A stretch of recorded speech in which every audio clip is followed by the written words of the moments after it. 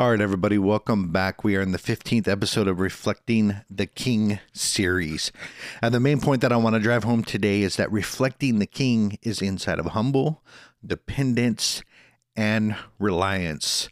The scripture that I want to bring out today is John chapter 5, verse 19 and 20. Then Jesus answered and he said unto them, Most assuredly I say unto you, the Son can do nothing of himself, but what he sees the Father do. For whatever he does, the Son also does in like manner. For the Father loves the Son, and he shows him all things that he himself does. And he will show him greater works than these, that you may marvel. So we're going to jump into the different translations here real quick. The NIV translation says the Son can do nothing by himself. The Aramaic version says the Son cannot do anything of his own will. And the NET Bible says this, the Son can do nothing of his own initiative. So we're going to break this down because inside of the reflecting the King, as reflecting the pattern and the mindset that he had when he was upon this earth. So I've already set the foundation that Jesus Christ is the foundation. And not only his death, burial, and resurrection, but his life, his words, his example, his anointing, his power. The whole enchilada is our representation to follow. And including in this is his mindset that he begins to tell us here about this humble reliance and dependence upon God. So the first thing is this concept of doing nothing. The Son can do nothing of himself. And you know what? I looked up this word just to make sure that I'm understanding things correctly. And I'll always look up words because I want to know the deeper meaning of words. And I could tell you with absolute certainty, there's nothing deeper here. And that word nothing means nothing. It just means nothing. And so, you know, a lot of times I look and I find and I'm like, wow, this is like deep. And I go down this rabbit hole to everything that this means. But in this concept and this truth, nothing means nothing. There's nothing deeper here to see. And he is saying that the Son can do absolutely, positively nothing of himself. Now, the different translation says that cannot do anything of his own will. So that's attached to him being inside of a body and being a human, fully God and fully man. So inside of his humanity, he had a certain will, right? And that is to say that if a will was in conflict, like it was in the Garden of Gethsemane, that God's will would win paramount if it was in conflict. And so we see that even the will of being human was submitted to the Father and to his plan and all those different things. And then the other translation, the Son could do nothing of his own initiative. And that is to say, he didn't wake up one morning and go, you know what, I think I'm going to become the Son of God. You know what? I think I'm going to do this, that, and the other thing. And that just wasn't the case. The initiative didn't arrive from the humanistic standpoint, okay? So what he's showing us is this, is if we truly believe that Jesus Christ is the Son of Man, and that he became human, and that he was in all points tempted like as we are, and that he was a man who was fully God and fully man, but his manifestation of his humanity was a man filled with the Spirit of God. And then we understand the example that he's setting here is one of humble dependence upon the Father, and that we can too operate inside of the same way, in same fashion. That is our model to follow also. Excuse me. And so if that example is set, we believe in his humanity, then we follow in that pattern. Here's a big problem that I see taking place, and that is we know that the spirit of the Antichrist has denied that Jesus has come in the flesh. And that is a full evidence of the spirit of the Antichrist. And that is that he was a phantom, that he was a spirit inside of Gnosticism, that's some of the beliefs. There's other beliefs that he was a fable, didn't really happen, that the whole gospel was an invention of the Roman Empire to subdue the Jewish people, and all those different concepts and mindset. All of these deny the fact and reality that he literally existed as a man upon this earth. But what I'm seeing is even a step denying his humanity. And that is that he lived and operated in full divinity, and that he didn't submit himself to the Father, that he wasn't really tempted. We can't say that, that he was tempted if he wasn't in fully human form, because God cannot be tempted by evil, right? And so the idea of him setting aside his glory is in a sense of setting aside a full divinity. And this is clearly shown in the scripture that he was a man who was filled with the Holy Spirit and who was dependent upon the Father for direction, for initiative, and for everything, just like we are. And so we can follow his example and pattern. So moving on, nothing means nothing. And in the context of what he sees the Father do is what he does in like manner. So I want you to picture this as like a shadowing or a mentorship. And that is that you are following the pattern that is set before you. I'm sure Jesus learned inside of the carpentry trade, that he was taught inside of the family business, and that he shadowed Joseph for a period of time before his death, and that he learned some things, and that he saw what his father was doing, and that he began to do in the same like manner. Now, what this is here is it shows us the ultimate example and the pattern to follow, that God is going to be our Father, and he is going to father us. And that is that he's going to mentor us. And we're to see, we're to look upon, we're to understand, and we're to take heed to the pattern that has been laid out for us. And we begin to do what we see the Father do, and we behave also in the same manner. So the pattern is this: that Christ was in humble, dependent fashion upon the Father, and that in so many ways it is spoken that he couldn't do nothing. He does what he sees the fathers do. These are not my words, but the Father. I'm not sent to do my own will, but the will of the Father who sent me. All of this is wrapped up in a very humble dependence upon God for initiative and for mission and power and everything inside of that. So as we see, now we can look at the life of Christ and we can see his example, we can see his life, we can see his words and all those different things, and they can begin to consume our heart and our lives, and we can see that is, we are looking at it, we're looking at the pattern, we are seeing it, we're regarding it, and we're taking heed to the pattern that was laid out. And inside of that, we are in this same process that we see what Christ did. And we see not only that, what he's doing upon the earth today. And we're deciding that we are going to behold that image, and that we are going to begin to participate in him, in what he's doing on the earth today. And that is a powerful, powerful reality. The other word that I want to point out in here is that the Father loves the Son. And this is a relationship of father and son. There is a communication, there is power, there's all of this stuff that takes place inside of that relationship. And inside of that relationship, it says that the Father shows him the things that he is doing. And in here is the context of revelation. And that is that we can receive the revelation of what God is doing, what God has did, as far as the life, example, death, resurrection, power, character, mission of Jesus, and we can see and we can behold that.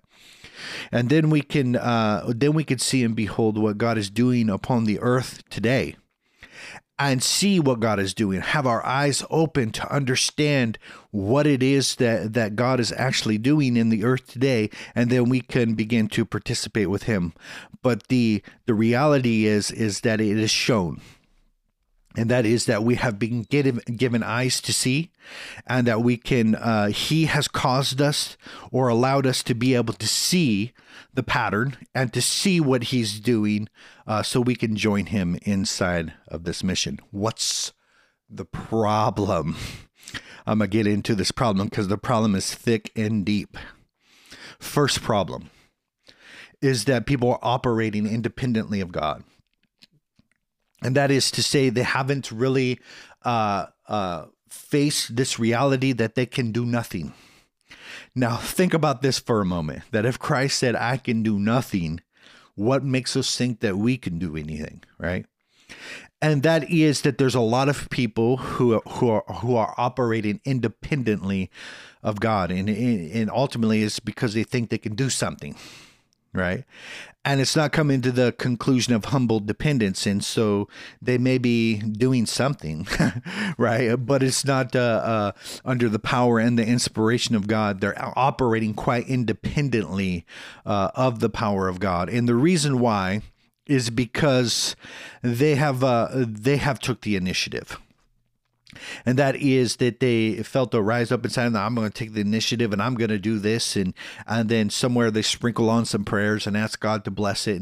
And they never see and understand what it is that God was doing inside of Christ, and letting that example and that power and that anointing and everything, mission, purpose, power, everything that's inside of that to consume their hearts. So they actually get a burden.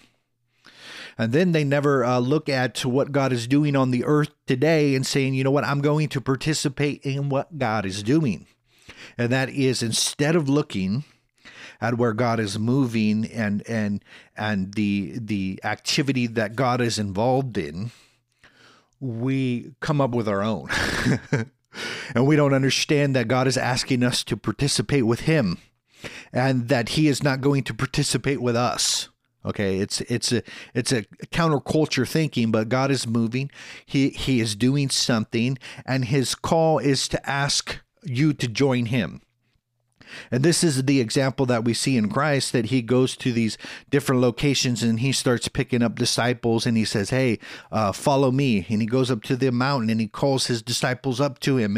And we see all of this stuff where he is telling them to participate in the mission that he is doing. Now, the flip side of what we have today is that people come in contact with Jesus, and it's much like Peter, James, and John at the boat, and they come in contact with Jesus, and then they go, you know, I would love to accept you as my Lord. Will you please bless the plans that I have, and will you come follow me? And that is backwards. Okay, but that is the mindset that's being propagated today, that we're supposed to come up with our own plans and our own initiatives and all these different things, and then God is going to bless that. What needs to take place is the understanding that God has given us a new heart and a new spirit.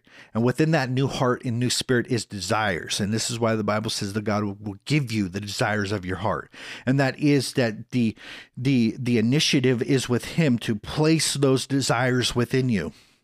And then from that, then God is able to begin to manifest his power to begin to carry out those desires that he placed within you. He doesn't ask you to go, hey, just just imagine whatever it is and all this different stuff. No, it's a placement, it's a sovereignty, and he's placing those things within your heart, and you have to seek them. And this is a far different mentality than operating independently of God. The next one is not seeing God as Father, and this is a big problem. There's so many ways that we can relate to God, but the most holistic way, and that is to grab a hold of the way God wants to be portrayed, is attached to a holistic form of fatherhood. And that is, he is the Savior. Yeah, he is the King, but he's our Savior Father. He is our Father King. So whatever identity we attach with God, we need to make sure that we attach Father with it also, because that's ultimately the call of which we are to be engaged in that he is going to be our Father, and we are going to be his sons and daughters, says the Lord Almighty. And that is that we enter into this relationship of being fathered by him. And that means he's there to mentor us. He's there to encourage us. He's there to support us. He's there to course correct us. He's there to do everything that an assertive, loving father would do. And the reality of this biggest problem is that people are not being fathered by God. And that is they're not seeing, or they're not participating inside of this relationship where God begins to show them what he's doing so they can begin to participate in all these different things. It's just not happening. And it's not happening because people are not seeing God as that father role in which he was meant to be inside of the lives of his people. This leads us to problem number 3, is that people are not particularly open to being mentored. And that is they come to a salvation service. It's awesome music, boom, live, jumping. And then a message, a call to action is to receive Christ as your Savior. They might have a little bit of, you might get baptized. You might have a little bit of discipleship that's very weak in the sense, but it doesn't open you up to be mentored by God. And it doesn't open you up to be mentored by somebody older than you that is farther along the path, right? And so that is a big problem, is that we're creating babies, but those babies are being abandoned. And we're good at the baby making machine, man. We are producing converts left and right, and they're raising their hands and all this and stuff. And they come into the cog, into the machine, and they go through this little bit of time, and then they get abandoned because there's no spiritual fathers. And there's no fathers raising up sons and daughters, and the mentorship is all but lost inside of the kingdom. And this is a big, big problem. Lastly, the problem is not paying attention to what God is doing. And that is that we're not to come up with our own ideas, that God is moving and he has activity, and the Holy Spirit is doing all kinds of things upon this earth today. And that we need to seek God to give us those desires, open our hearts and our understanding to see what he's doing so we can participate. Now, the pain. Let's talk about the pain involved with this problem. The pain of failure is the biggest one. If I'm operating independently of God, that means that, the source and the power and the strength to accomplish great things is not happening. And that is that I've come up with this idea, and I'm going to operate in this, and I'm going to do this separate from God. And that means that I'm not operating in his strength. And this ultimately leads to the pain of failure. It also leads to, if it's a very worldly mission, that has its root in humanism, at the end of your life, you might be able to say that you did some good, but you can't say that you've done kingdom work and actually made impact inside of the kingdom of God and caused a major shift inside of people's lives. And there'd be a lot of pain involved with that failure, operating independently of God. The next pain is the pain without correction. Now, this the Bible calls a bastard, and that is if you're without correction, then you are a bastard.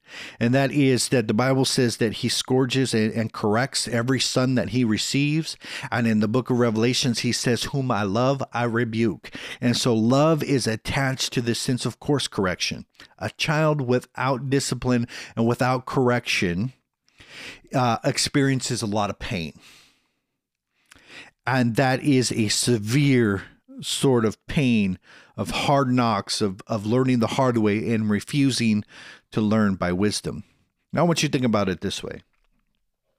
If a father saw his son riding his bike, let's just say they're like 7 years old, and they're riding their bike and they're about to hit the cliff, right? Wouldn't there be a strong, stern voice come from the father and say, hey? And you would immediately create this assertiveness to get their attention. And then you would go, stop, right? In a very assertive manner. And so this is the reflection in the heart of the Father, is that when we hear this attention grabbing course correction sort of message, that it is very assertive in nature. It's very powerful, and it's to bring us a sense of course correction so we begin to shift, because there are cliffs everywhere. And so if we don't have this sense of correction, then we're going to easily go off all kinds of cliffs, right? The third pain is the pain of not growing. And that is if we're not engaged in this process that I'm talking about with being fathered by God, then we're not growing. And then ultimately leads to not being attached to his purposes. You know, God has a will. He has a desire. We already talked about this. He has purposes. And one of those biggest purposes is to be that he would rise up an army that would be used as an instrument to bring healing to this world, because God so loved the world and he wants to send his ambassadors to call out to the world, to escape, to come out from the world and its systems.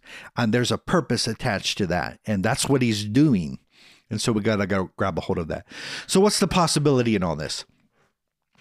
The possibility is understanding this, that even from like a very worldly perspective, Christ is the most powerful man to ever walk this planet. Okay. Even from a very just worldly perspective, that is that 2,000 years later, we're still talking about him, and that there's buildings erected in his name all over the world.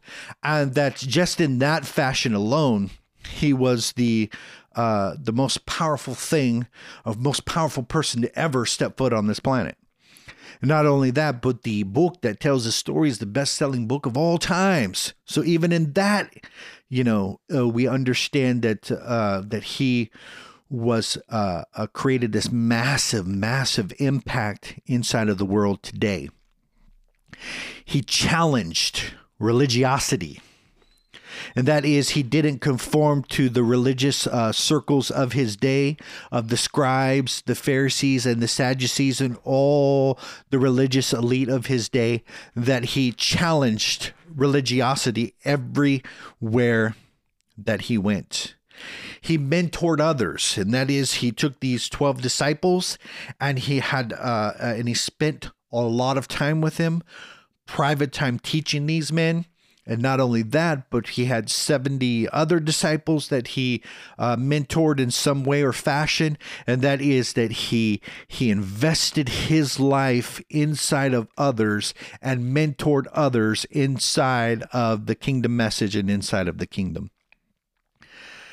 He brought healing everywhere he went. And his message was, repent, for the kingdom of heaven is at hand. It's the heralding of the good news of the new king that was on his throne, and he was starting a underground insurgence of that. He was gathering members for this kingdom, and that kingdom would soon fully manifest inside of overcoming the kingdoms of this world. And he would sit upon a literal throne upon this earth. Okay. And he brought that message and healing to the world. He sacrificed himself for others.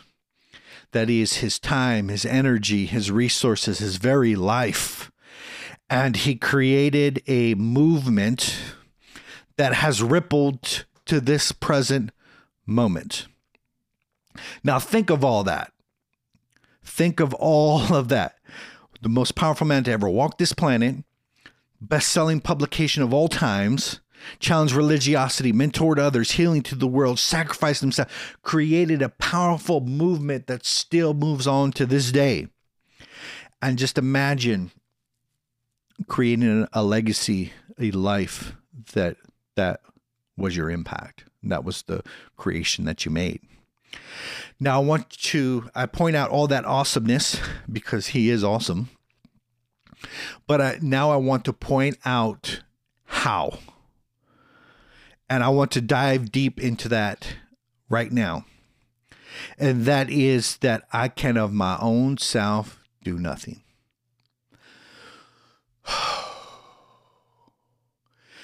Jesus Christ, who did all of those things, said, I can of my own self do nothing. We want the solution, or we want the formula to the power. We want the formula to the impact.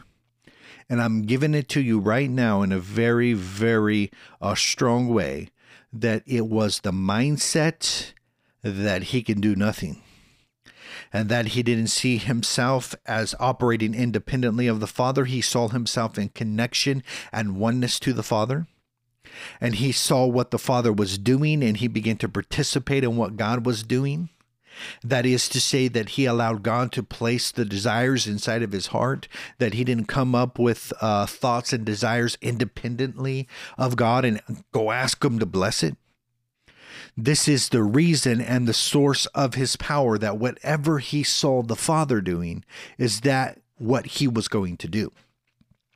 So the applicableness is this, is that I begin to consume myself with Christ inside of the Gospels. Everything that he said and everything that he did was a representation of the Father. The mission that he took on in the anointing to bring healing to the world, to bring clarity to the blind, and all of these different things that he did shows us our example and our pattern to follow. This is what the Father is doing. And the Father begins to show us, and so we can see it, so we can begin to participate inside of the same mission. And so the man that created a legacy was because he said he can do nothing. And I do whatever I see the Father doing. So what is this? This is ultimate example of a reflection of the King. Is coming alongside of him and say, I see your reflection. I see what you displayed, and I see what it requires to have an impact and create legacy that's of any worth or value, and it requires humility, and it requires me to yield, and it requires me that I submit to the voice of God, and it requires that I be dependent upon you. And inside of this, it requires me to be aware and begin to ask the question, what it is that God is doing. What is he showing me? So I can begin to participate. And inside of that is an ear that's inclined. And that ear is inclined because it knows and understands that the best course for my life is a listening ear. So I can begin to know and understand the direction that God wants me to take. And lastly, it's responding. So I'm going to yield. I want you to grab this yieldedness for a minute and understand the concept behind this. That fruit from the seed form planted inside of the ground, from the nurturing to the stalk shooting up, to the producing of the fruit, and all of this is a process of yielding. That's why they call it yielding fruit.